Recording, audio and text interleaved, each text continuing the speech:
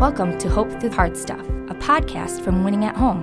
Please welcome your host, speaker, and award-winning author, Steve Norman.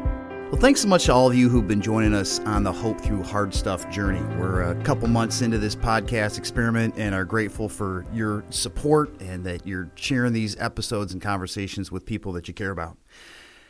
Today, I wanted to have a conversation about what I call broken blueprints, which is what do you do when your dreams for your family aren't turning out the way that you had planned?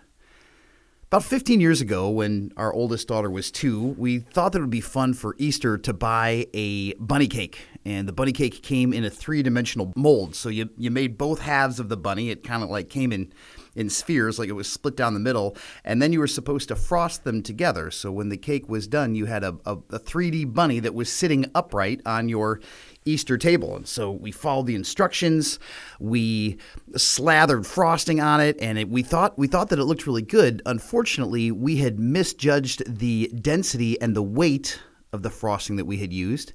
And as soon as we were done, in slow motion, the bunny started to bow its head as if it was praying. In even slower motion, to our great horror, the bunny's head just lopped right off. It severed from the top of the neck all the way through. And so the kids are screaming because the bunny self-decapitated, and what was supposed to be a moment of joy and beauty was one of momentary and later pretty hilarious terror.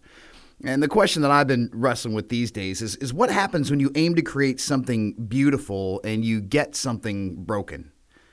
What happens when you follow the blueprints and your house or home looks less than picture perfect? What do you do when you follow the steps for the ideal family image and then things start to unravel? And today I want to invite you to look at the story of a family who is asking some of the same questions. And I want to ask you to ask yourself, what can we learn from their experience? About 3,500 years ago, the people of ancient Israel were living in chaos. Their ancestors were led out of slavery in Egypt by Moses into a promised land. But it doesn't take long for the people to lose their way. And as a consequence, God allows neighboring countries to invade and oppress them. And when the people get desperate, they ask God for help. And he sends a leader, or in Bible terms, a judge, to save them. And this is where we pick up the story, as written in Judges chapter 13. It says, "Again, the Israelites did evil in the eyes of the Lord, so the Lord delivered them into the hands of the Philistines for 40 years. And a certain man of Zorah named Manoah from the clan of the Danites had a wife who was childless, unable to give birth. And the angel of the Lord appeared to her and said, 'You are barren and childless, but you are going to become pregnant and give birth to a son. Now see to it that you drink no wine or other fermented drink, and that you do not eat anything unclean. You will become pregnant and have a son whose head is never to be touched by a razor, because the boy is to be a Nazirite, dedicated to God from the womb. He will take the lead in delivering Israel from the hands of the Philistines.'" Verse 24, chapter 13, it says, "The woman gave birth to a boy and named him Samson. He grew and the Lord blessed him. And the Spirit of the Lord began to stir him while he was in Mahanadan between Zorah and Eshtaol." And we fast forward to where Samson is, we think, a late adolescent. Judges chapter 14 says, "Samson went down to Timnah and saw there a young Philistine woman. And when he returned, he said to his father and mother, 'I have seen a Philistine woman in Timnah. Now get her for me as my wife.' And his father and mother replied, 'Isn't there an acceptable woman among your relatives or among all our people? Must you go to the uncircumcised Philistines to get a wife? Like, do you have to go across the tracks? Do you have to cross a cultural and religious border? Do you have to violate all of our family traditions and rules to make yourself happy?' But Samson said to his father, 'Get her for me. She's the right one for me.' And his parents did not know that this was from the Lord, who was seeking an occasion to confront the Philistines. For at that time they were ruling over Israel. So Samson goes to Timnah for a version of a Philistine bachelor party. The town chooses 30 men to be his groomsmen, and Samson gives them a riddle to answer by the end of the 7-day festival. He says, 'If you can solve it, I'll give you 30 sets of clothes. Each one of you will get a new outfit. If you can't solve it, you owe me 30 sets of clothes.'" Now, remember, back in ancient times, people may have only had 1 or 2 actual outfits. So to expand your wardrobe by one set of clothes was a momentous occasion. So this is not a cheap ask. This is kind of a significant gamble that Samson is inviting his new acquaintances to make. So on the fourth day of the festival, they can't figure it out, and they're running out of time. So they put pressure on his new bride. They say, "Give us the answer, or we'll kill you and your family." So on the seventh day, Samson tells her, and at sundown, because she's told them, they come up with the right answer. The story continues. It says, "Then the Spirit of the Lord came powerfully upon him, and he went down to Ashkelon," which is about 30 miles away, "struck down 30 of their men, stripped them of everything, and gave their clothes to those who had explained the riddle. Burning with anger, he returned to his father's home, and Samson's wife of just hours or days was given to one of his companions who had attended him at the feast." So you can imagine the turmoil that these events are putting Samson's parents through. His choices as a young adult aren't a good look for his family. They're rejecting his parents. Samson is rejecting his parents' wisdom, his community traditions, and his faith. So if you're Samson's parents, if you are his unnamed mother or his father named Manoah, what do you do? How do you process that disappointment? How do you hold that heartache? And there are some of us today who could identify with Samson's parents more than we want to. We have adolescent children, we have young adult children, we have adult children who are making decisions that are not the things that we've taught them to do. Maybe decisions that we know from our own experience that there's only going to be heartbreak on the other side of those decisions. So what do we do? What do we do when the blueprints start to break down? I want to offer 3 suggestions. And the first is this, is that we take time to grieve the loss. The first step in dealing with disappointment is to lean into that hurt. Anytime there's a loss of a dream, a loss of a relationship, a loss of a loved one, there is real grief. And fortunately, the scriptures offer us a gift in the Psalms, which are these Psalms of lament. It is language that tells God, ourselves, and anyone who's listening into our internal dialogue, this is not the way this was supposed to go. Psychologist Susan David wrote a book called Emotional Agility, and she tells about how when her son was an infant, they took him to the pediatrician to get some vaccination injections. And she said that when her son got the shot, he immediately started to wail. And instinctively, as a mother, she drew him close and started to pat him and said, "It's okay. It's okay." And a very wise nurse who was in the room at the time looked at her and she said, "It's not okay, but it will be." And I think that sometimes the Psalms of Lament allow us to say, it's not okay. And no amount of me rationalizing it, or no amount of comfort from friends, or no amount of me reading inspirational verses or bumper stickers will necessarily make it okay. But I'm trusting God with the not okay part of this moment, believing that he redeems all things. There's nothing worse than watching your kids hurt.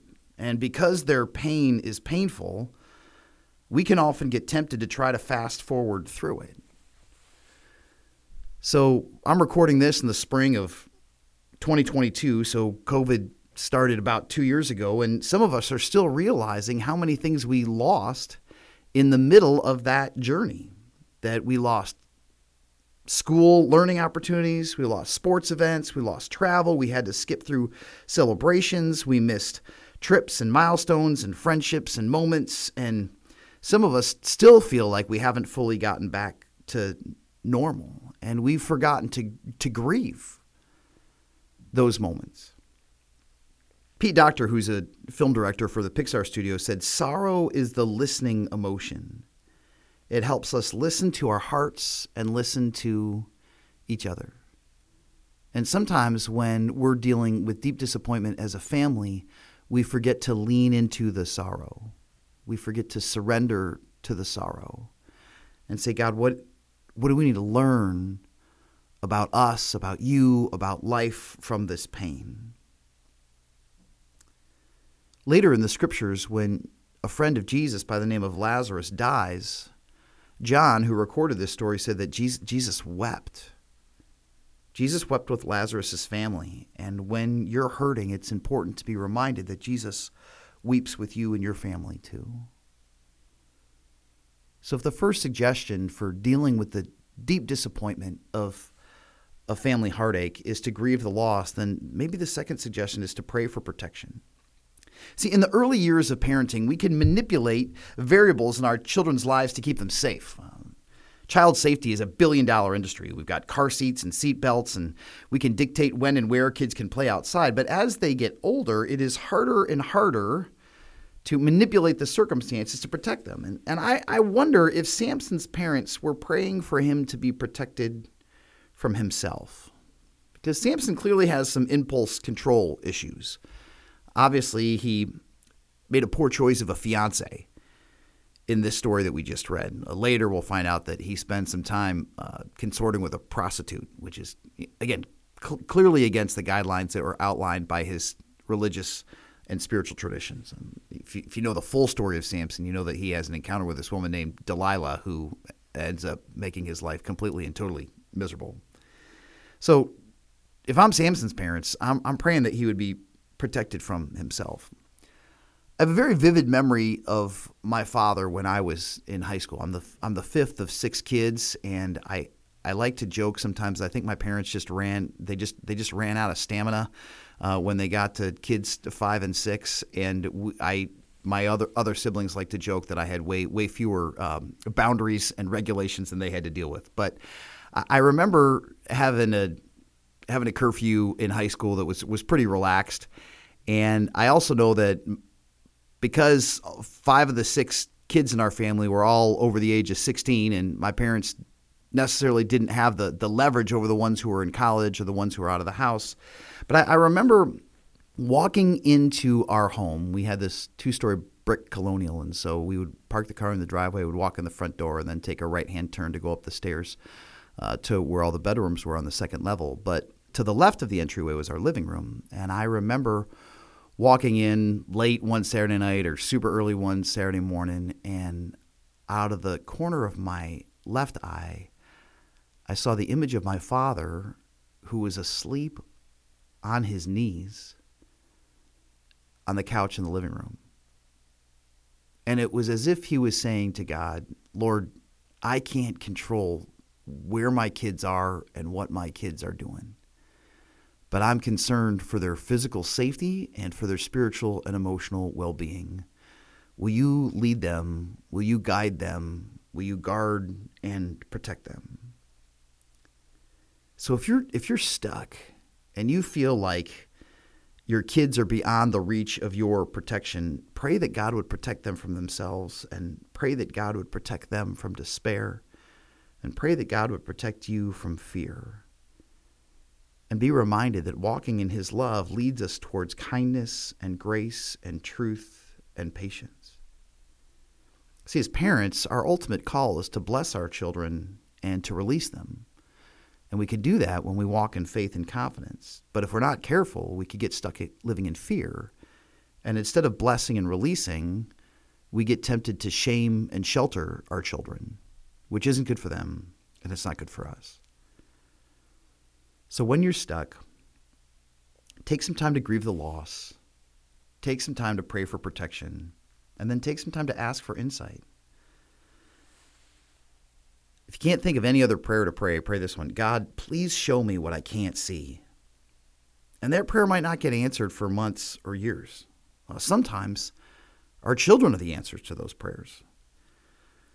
We have a tradition with our kids where from when they were very young, I would tuck them in before they went to bed, and some of them still let me do that for them. And I remember a few years ago, I was tucking our children in, each one by name, and we've tried to give them names that speak to their identity and their destiny. So our son Josiah, which is a name that's pulled out of the scripture, I refer to him as Strong King. So one night I was tucking him in, and I was like, "Hey, Joe, never forget that you're a strong king." And as I turned away and walked towards the door, he asked me a question that I'll never forget. He said, "Hey, Dad, I go, yeah, buddy. He goes, who does God say you are? And it caught me off guard because I had been going through a challenging time professionally, and I needed to be reminded that God said that I was his beloved, that I belonged to him, that he wants good for me, and sometimes that meant walking paths that I wouldn't choose for myself. We moved to West Michigan from the east side of the state about 5 years ago, and my wife Kelly and I were pretty nervous. We'd spent our entire married life in the Detroit area. All of our kids were born there. Our church was there. Our friends were there. Our jobs had been there, and we were pretty rattled about kind of pulling up the stakes and starting from scratch. And at that time, our daughter, who was 11, she very wisely said, she goes, "Hey, Mom and Dad, I think I'm ready for an adventure." And that was kind of a nudge that was helpful to us to know that maybe we were moving in the right direction. Sometimes you don't know why God is doing something until well after the fact. I remember about 6 years ago, I applied for a job at what I had always thought was my dream organization. In fact, I think I'd applied for maybe 5 jobs there over the course of 20 years. And this was a job that actually felt like it could have been a good fit. But for whatever reason, they took a pass. And I remember telling Kelly, I have no idea why that happened. And she said, "Steve, I just have this gnawing sense that God is protecting us from something." And sure enough, that organization went through no small amount of turmoil about 4 years later. And we realized that if we had moved our family to that city, we would have had to be moving them again, which is, again, not something that's insurmountable. It was something that we didn't exactly know how we were going to make that work. And so sometimes you don't know what you don't know. We can't see what God already sees. And as we were getting ready to make our move, a friend and mentor of mine said, "Steve, the prayer that you should pray is, God, show me what you want me to know." And I realized that in those moments, what I didn't know is that God loved my kids more than I do. And God could see the whole picture.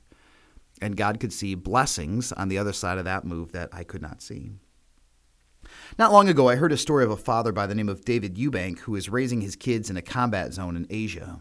He's a former Special Forces officer whose daughter assists him in driving an ambulance on rescue missions. And he said, "I don't want to be driven by fear or comfort." And I'm realizing that that's the great temptation for me as I lead my family, and maybe for you as you lead yours. That the ultimate goal, that the destination is for us to have a safe, beautiful, and accomplished family living a comfortable and convenient life together. But God wants more. God is calling us to a life of fierce faith and bold love.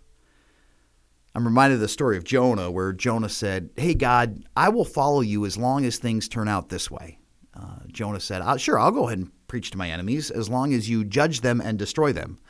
Well, God doesn't do that. And when God doesn't do what Jonah wants him to do, Jonah says, "God, I'm so angry with you. I'm so angry that I could die." And God said, "Jonah, you're more concerned about your comfort than you are about the community of people that I'm trying to redeem and restore." And it's often comforting to me, especially having just celebrated Easter not all that long ago, to hear the story of Jesus saying, "Lord, if I have an option to not drink this cup, if I have an option to take a path around the cross rather than through it, that's the option that I would prefer." But then in a moment of clarity and surrender, he says, if the only way to get to the other side of the cup is to drink it, then that's what I'm going to do. So if your family journey isn't turning out the way that it wanted to, or if you feel like God isn't holding up on his end of the bargain, or if you believe that your kids aren't doing the things that you had hardwired them to do, or told them to do, or encouraged them to do, or shamed them to do, and now it feels like the wheels are coming off, don't be afraid. Remind yourself that God sees what you cannot. And maybe the only prayer that you can be praying this week is, God, will you show me what I can't see? And will you give me grace to persevere? So if your family's going through a hard time, I want to pray for you now. Just to remind you that God is for you, and that God wants growth and healing and maturing for your kids. Let's pray together.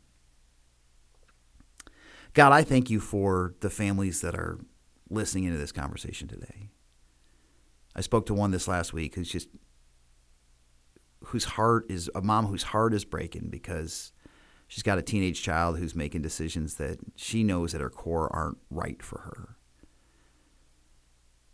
So God, where there are children in our lives whose hearts are hard, or parents in our lives whose hearts are hard, or siblings whose hearts are hard, Lord, I pray that you would turn those hearts first towards you, and ultimately that you would turn those hearts towards one another. We're reminded of the words of the prophet who said that the person who comes before Jesus is the person who wants to turn the hearts of children to parents and the hearts of parents to children. So God, sometimes even unconsciously, we're so committed to our own agenda that we can't see another way. We can't see another beautiful, mysterious, profound way that you shape us into a family who looks more like you together than we did before. So Lord, I pray that you would walk with us through the heartache. I pray that you would be glorified even in our suffering, and that our suffering would lead us to perseverance. Our perseverance would lead us into character, and our character would lead us into hope. God, remind us that this is a marathon and not a sprint. Give us courage to take the long view on our parenting journeys, and remind us that you are constantly at work in the lives of our kids, even when we can't see it. We pray these things in your name. Amen. If we at Winning at Home can be praying for you and your family, please reach out to us. You can connect to us online. You can email me directly, steve@winningathome.com, and we would love to be praying with and for you. Again, the reason that we're doing this podcast is because we don't need additional reminders to know that life is hard, but we need people who can walk through that hardship with us to give us hope and courage and tenacity. So thanks again for being a part of the conversation, and we look forward to catching you next time. Thanks so much. God bless. Thanks for listening to Hope Through the Hard Stuff. If you liked what you heard, please remember to subscribe to it, rate and review it, and then share it with others. Winning at Home offers hope through counseling and coaching, motivational speaking, community events, and other media resources. If you believe in what we do and want to support us in our mission, consider making a donation at winningathome.com.